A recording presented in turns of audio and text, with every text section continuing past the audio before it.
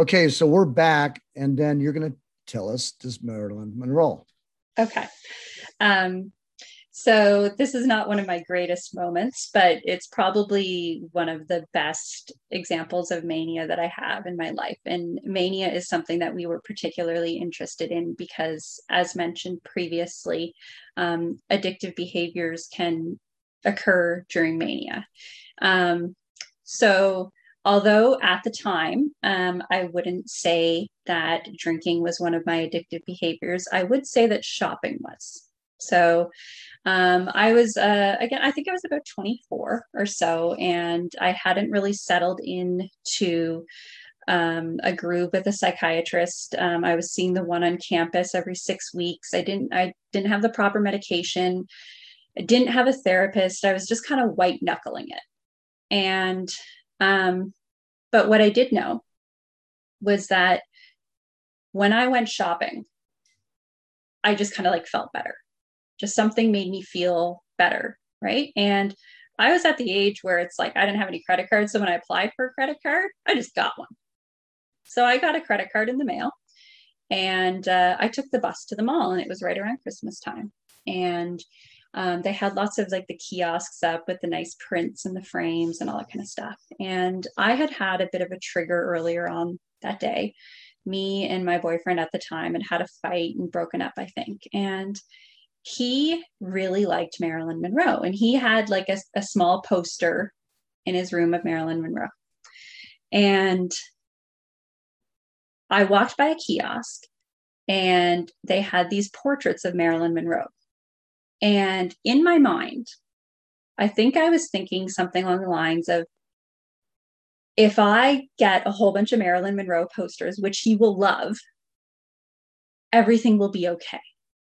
This is kind of what I'm thinking, right? He likes Marilyn Monroe. If I get Marilyn Monroe, I can fix this. Yeah, I can fix this, and he will like me.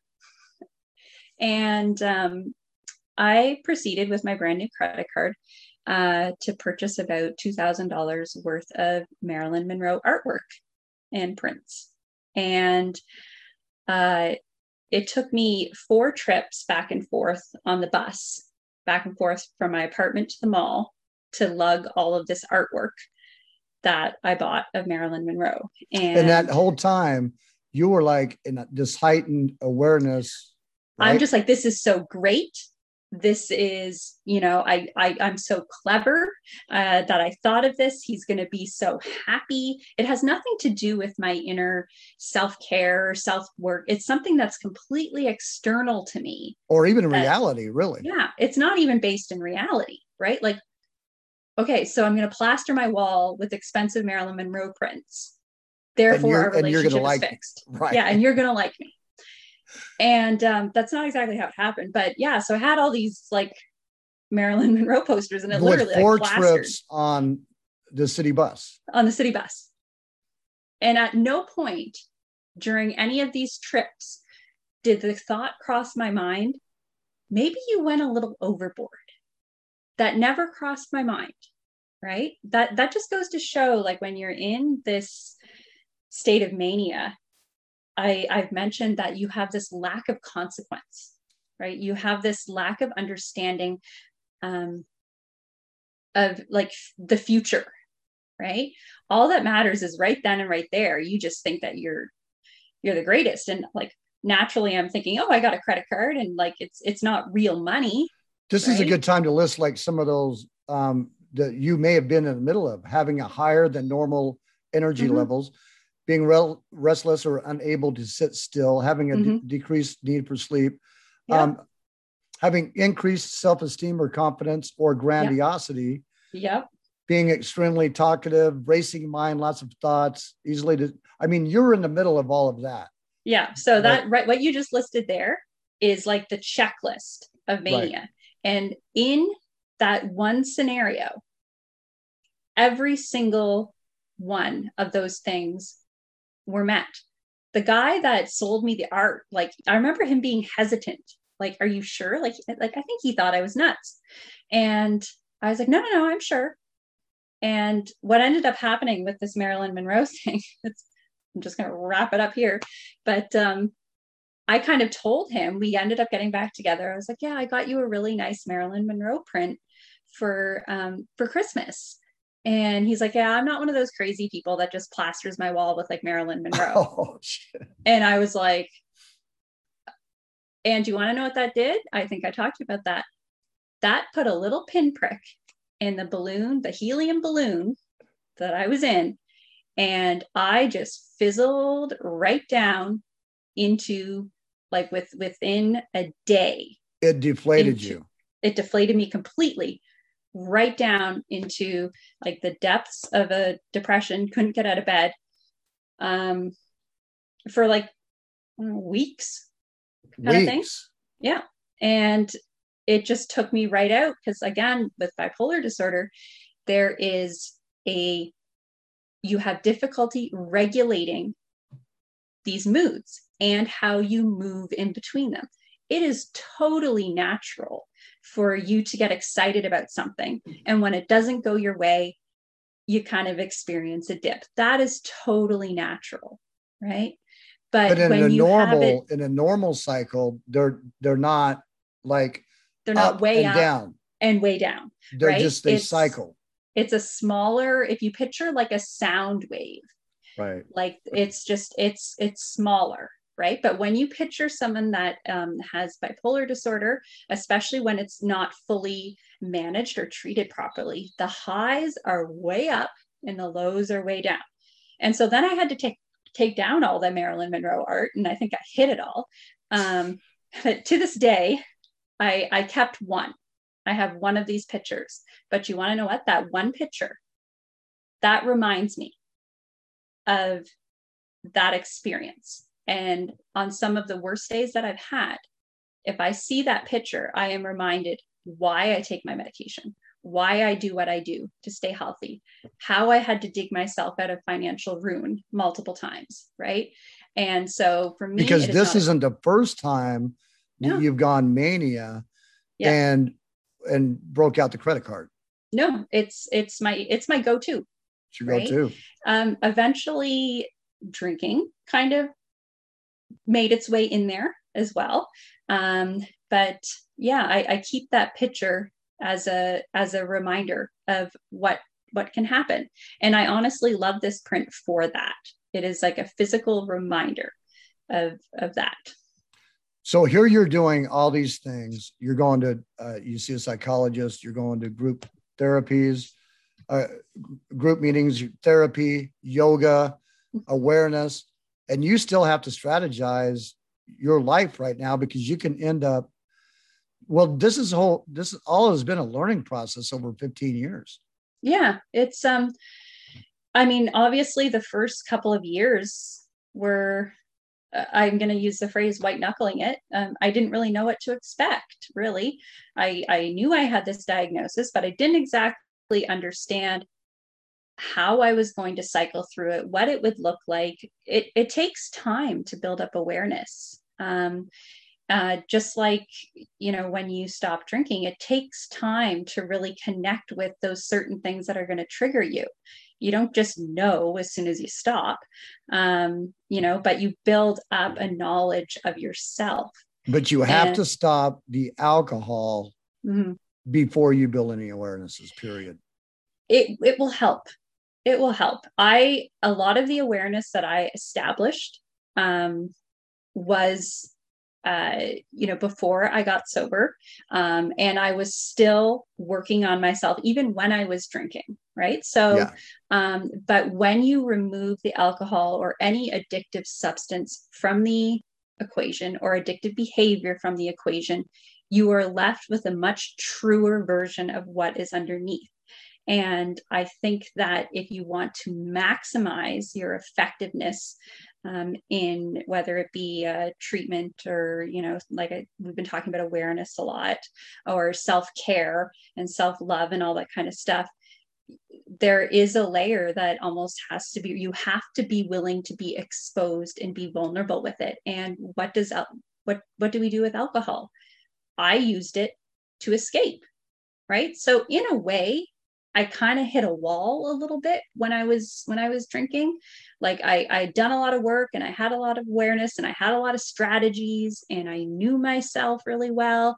But at some point when I was drinking quite a bit, I don't think the effectiveness of the things that I was doing was quite as good, right? Because I was actively choosing to drink to escape. And that's exactly my pledge every morning.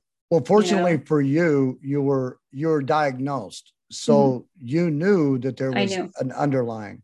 Yeah. Now, but if you a don't lot of know, us, like I'm 58 years old.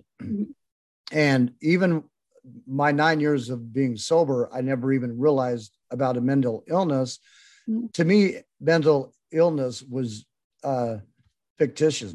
Or it was false. I didn't believe in it. And even with my mom, who's highly educated and she's got a master's somewhere with psychology, I wouldn't even listen to her. And I would tell her, don't start your psychobabble bullshit with me because I don't believe in it. Until I removed the alcohol, CeeCce, I never even knew it. And then it's just the last few months that I've realized that I did have a mental illness. But until I removed the alcohol, they parallel, like you said, they're married. Yeah. And they parallel each other so strong. If somebody hasn't been diagnosed with, like you were, probably trying to figure out that you have a mental illness on top of your addiction is almost impossible. Trying to weed it out, right? And especially if you're not working with someone with this, it would be very hard to kind of figure out, what is the addiction doing? What is the mental health doing? And the difficulty, like you were saying, I just want to address what you were saying about, this concept of mental health and having trouble, like you said, believing it, if you will. Mental health is invisible. Addiction, a lot of the time, is invisible, right?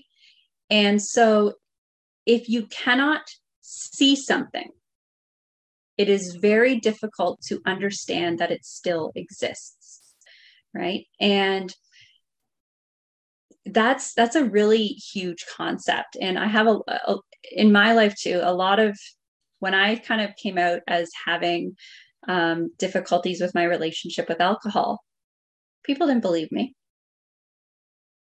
Why? Because, I smiled, I laughed, and same with and same with like bipolar disorder. It's like, did you ever think that I've like mastered the art of masking everything? Like, this is obviously my first coping mechanism was look normal. Right. So I've been perfecting this, for a very long time. And I think I mentioned when I was talking to Karina last time, that I actually started to believe that alcohol was helping me maintain this composure. It was the weirdest thing. I was just like, if I don't drink, then I can't be composed. I don't even know. And you're on this medication that's telling me don't drink. Don't drink. It enhances the effects of alcohol. So it's like one drink is like 3. So if I'm having 8 drinks, that's like 24, something like that. Right. So every single medication that I take, and, not going to go into specifics about how many or whatever, but the majority of the medications that are prescribed to maintain your mental health, many of them will have a nice sticker on them that tells you or advises you not to drink, or tells you that the effects of alcohol will be enhanced and may cause drowsiness. And I actually built up like a tolerance to this. Right. Like it used to knock, like when I was still drinking on my medication on the early days, it would just like, no, I'd have like 3 or 4 drinks and I was just like done. But the night that, the last time I drank, I had probably the equivalent of like, I don't know, 13 or 14 drinks. Right. But it's not healthy. And depending on what medication you're on, these medications are metabolized through the liver, and all this kind of stuff. It's, I was taking my medication with the wine, screw water, Right. Right. I mean, they'll still go down with the wine, right? But yeah. So here you are, you're off the alcohol, and you still have all these things that you're doing, and you still have to strategize for your life to keep yourself from going into these episodes. Or if you do go into these episodes, that you have a way out. Have a plan. You have a plan, and your partner helps you too, right? Yeah. I've developed a lot of insight into my own behavior over the years. And, I mentioned how when my mood starts to elevate into hypomania and sometimes into full-blown mania, I default towards the shopping. And just recently, like about a month ago, I blew my budget by over $1,000. Amazon's ringing my doorbell 6 times a day. And in a moment of clarity, I realized what was happening, that I was using this shopping. And this was the first time I had experienced a hypomania since I stopped drinking. Right. Okay. So I wasn't drinking. So that's something that I didn't mention to you before, was that the first time that I experienced an elevated mood since I stopped drinking. Amazingly enough, I didn't go right for the alcohol, which I am like slightly surprised, but grateful for. But the shopping like amped up. And I eventually, in a moment of clarity, said to my partner, I confessed it. And I was like, I'm getting to the point where I'm thinking about lying to you. I'm getting to the point where I'm thinking about shipping the stuff to my parents' address. I'm getting to that point where I'm strategizing how to be destructive, right? So in that moment of clarity and awareness, I just said, this is what's happening. And you were able to shut it down. I was like, you got to make sure I don't dig into my RSPs, make sure that I don't dig into my daughter's savings. And so we did many different things. We disabled like my PayPal account. We review my finances together, not on a daily basis, but pretty regularly. We have a joint credit card. So it sometimes in ways it feels like I'm being micromanaged, but I know that this is for my own well-being, because I'm preventing myself from elevating up, and becoming even more out of control, destructive, and then crash. I'm actually like capping it. Because this could go on and on. Yeah. Like sending this stuff up. to your parents' homes. I mean, and this mirrors alcohol so much, doesn't it? Yeah, it absolutely does. And so it's getting to the point now where I'm thinking about sacrificing trust, right? Yeah. Right. Okay. I'm shipping leggings from American Eagle to my parents. Doesn't seem like a big thing, but you want to know what? That means that I've lied to my partner. Right. Right. And so the other thing about this is that, we've argued about this. I get defensive about this when he confronts me about buying $40 worth of floss. Long story, but that's at the same time, part of that story. Have $40. There's a story, but that's part of it. Though, is that hypomania and mania is not a sustainable mood. So although we might be arguing about this right now, and I might be pissed off at him because I feel like he's being controlling of me, even though I told him to be. Because you guys have discussed this. We've discussed this. But I'm not going to stay in this state forever. I might be in hypomania, I might be in mania, but I can't stay there forever. Eventually, I'm going to come back down.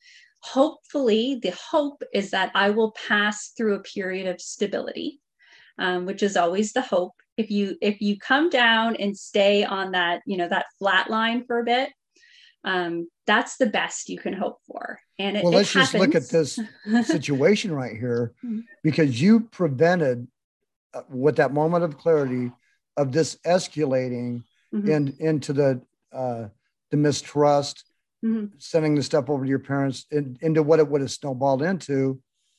You didn't reach your highest high. Mhm. And that, which in other words, you didn't have to go as low as Yeah. you're low when it all unfolded. I did something very similar when my partner went away for a couple days. We do keep a small amount of alcohol in the house. He's one of those super moderators. I don't know how he does it, but although I hadn't been tempted or even really aware of the alcohol that was in the house when he left, I was like, take it all with you, right? You know, he's like, you're not going to drink this or, you know, whatever it is, some obscure like creme de menthe. You're not going to drink a bottle of creme de menthe. I'm like, oh, it's like mouthwash. I might, you know. Right. So, but although I've been living with it and it hasn't been bothering me, I was like, nope, just take it all, right? And he did, and that was again an example of how I had like this awareness that, you know, I'm going to be alone for the first time in many, many months. I know that feeling lonely is a trigger for drinking. And how do I know this? Because I've been connected with a lot of people who are addressing learning how to live a sober lifestyle. And I have seen people who have struggled with being alone.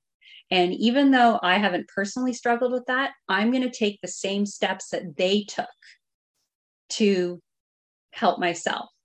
And so it's a proactive. Well, and it's the approach. same. You're being proactive with your mental illness, Mm-hmm. doing all these things. And you have to do, it's like you have to do it twice. You have to do it for your mental illness and you have to do it for your recovery. Well, like you said, they are separate, right? But I do find that when I work on my mental health, my addiction recovery does get benefit. When I work on my sobriety, my mental health gets some benefit, right? They're a reciprocal relationship. So doing work on one, it's not like completely apart from the other. But yeah, in some ways, I am working on them separately, but they do reinforce each other. I would say that part of the reason why I feel like I've been successful with my sobriety so far is because I amped up the mental health component. You know, I went to like weekly therapy appointments instead of once a month or twice a month. You know, I started doing more journaling. I started, you know, doing the things that enhance my feeling of like well-being in a general sense, more exercise, all that kind of stuff. Obviously, my sobriety is my number one priority. And when that stays intact for me, I find that everything else kind of naturally kind of slots into place. It doesn't just line up, but Right. It just kind of comes You're together. more back on the normal sound wave than a normal person, or however person that doesn't have to deal with this would be. Yeah, I feel right now that I'm on a level.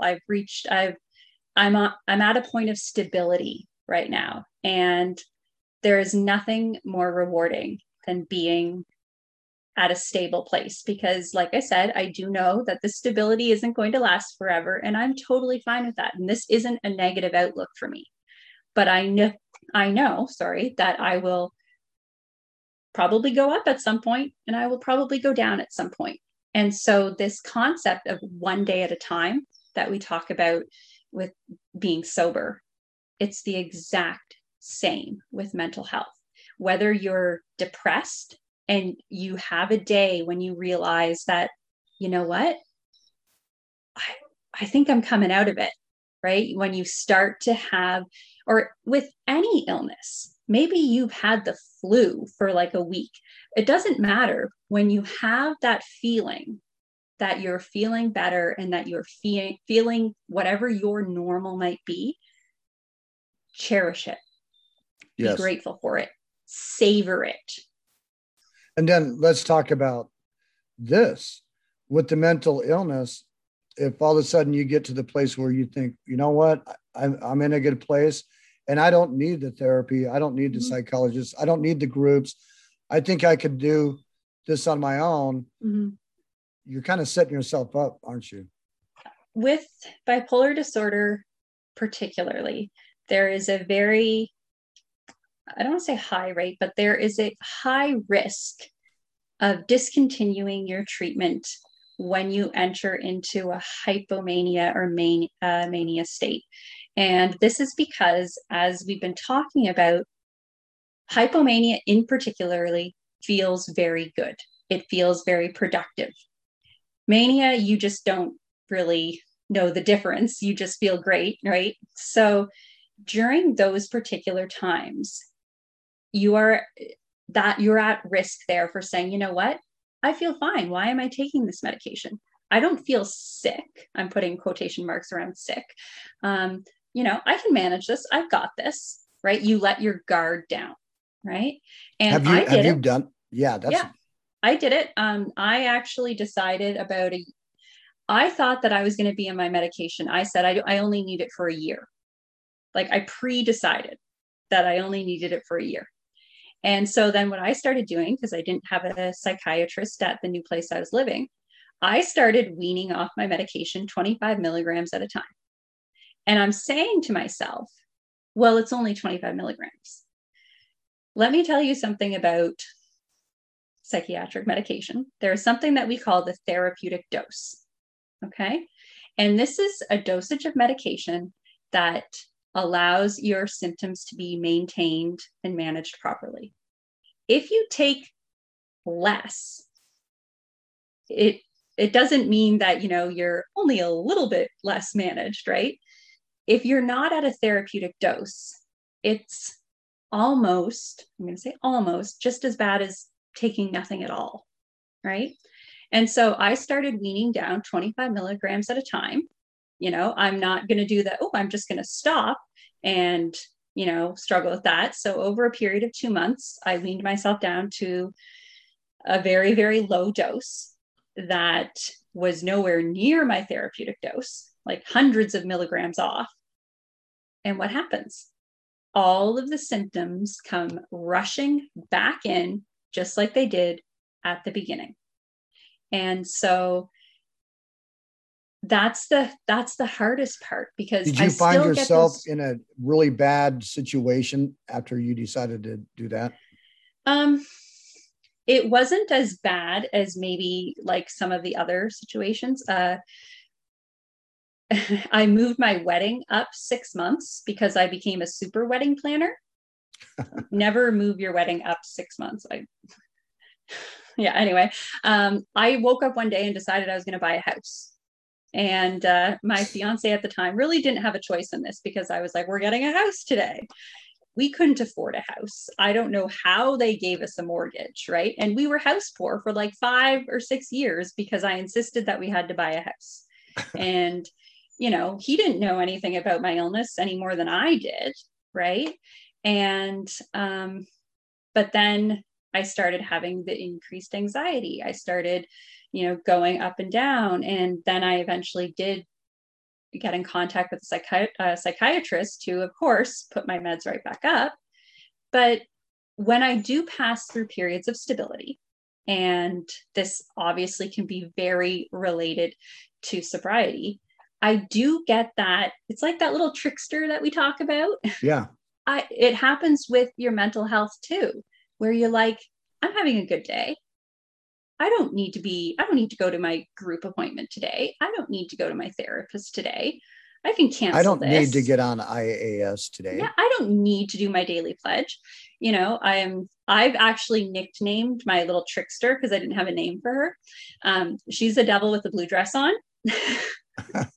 So, but it's the same sort of concept that I've heard. I know you've talked about it, and other people have talked about it. That kind of voice. The addict in the voice sober is world, my number one. Yeah.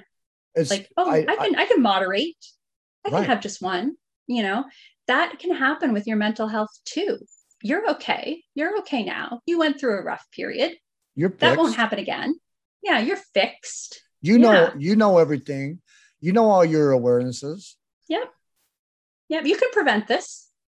So you've had to come to terms in your life that this is a lifelong journey with your mental illness. I live alongside it. And it is not me. I live with it. It's like a roommate. And now you've had to do this with addiction. And with addiction, I think in pathways, and I don't know really how to even think about pathways with mental illness, but addiction, I think it is in pathways. It's built. It's like I was telling my son, you learned how to type. You can't unlearn how to type. With addiction, you learn how to be, it's two things. You got the chemicals plus the behaviors. You can't unlearn it. It's there. Yeah. So you've had to make these choices that have you found a spot where you're comfortable in your life where you're okay with, this is what I got to do for the rest of my life type scenario? For the most part, I think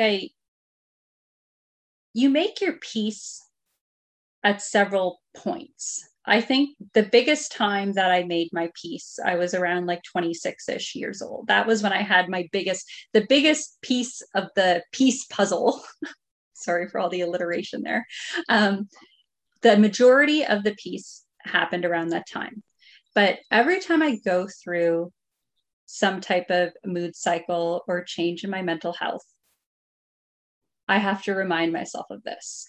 And I find, so it's not just once that you have to accept this. Yeah, I have to re-accept it. I guess not the whole thing. I'm re-accepting a new portion of it, right? I'm allowing more acceptance in. And that's kind of how I viewed choosing sobriety as well, is that I kind of had my inner peace and understanding of what I was living with the rest of my life. And I kind of welcomed sobriety into that. I kind of said, you know what? I absolutely know that I have a major issue with moderation. I accept this. And then I think the other thing is I drink alcohol to escape. I want to know myself, and I can't do that if I am drinking. So I accepted that part of it. So if I already know that I'm going to be living the rest of my life with bipolar disorder, that's cool. Like I already have that, but I can accept new things into that. And what it looks like changes over time. But I just try to really, really try to keep my mentality of I am not my illness. I am not my drinking. I am not my mania. I am not my depression, right? I am a person first, and I am living with, that is how I describe myself. It is very important, the language that you use. You internalize what you say.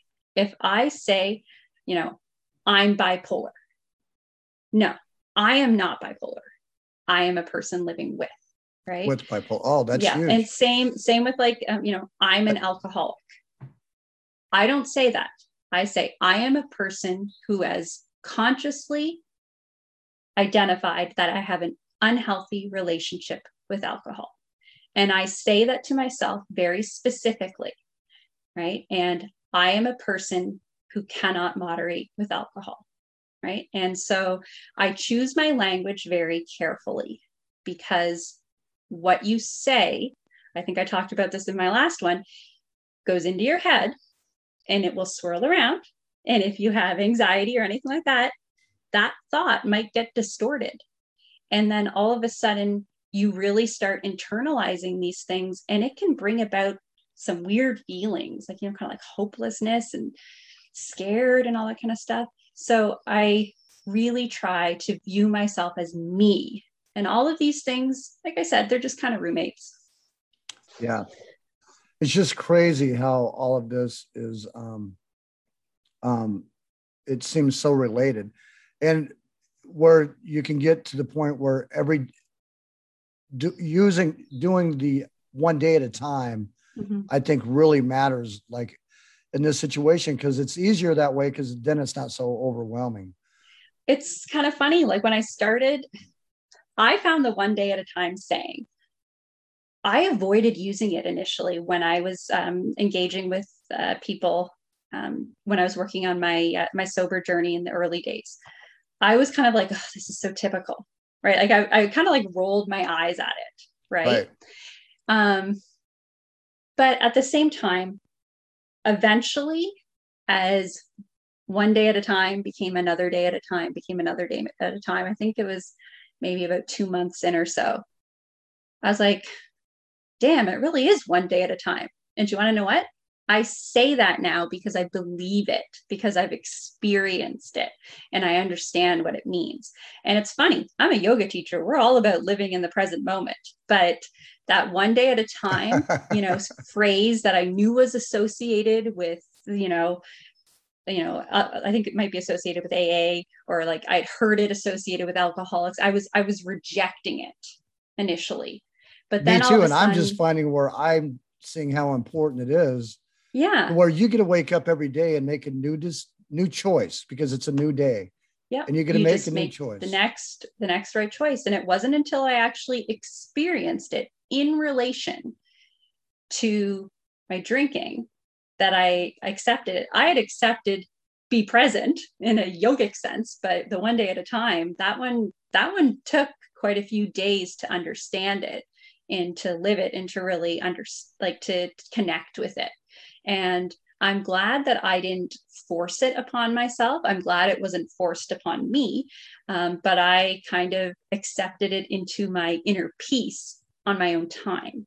And so That's I cool. apply this to both my mental health now and to my commitment to not drinking alcohol. If you got time, I'd like to come back real quick, kind of explain what I went through, so somebody has another example. Yeah. Because my default is a little bit different than your default. Yes. And then you can kind of help me explain what was going on with mine. And then that'll give us one more example. So we'll come right back and then we'll do that.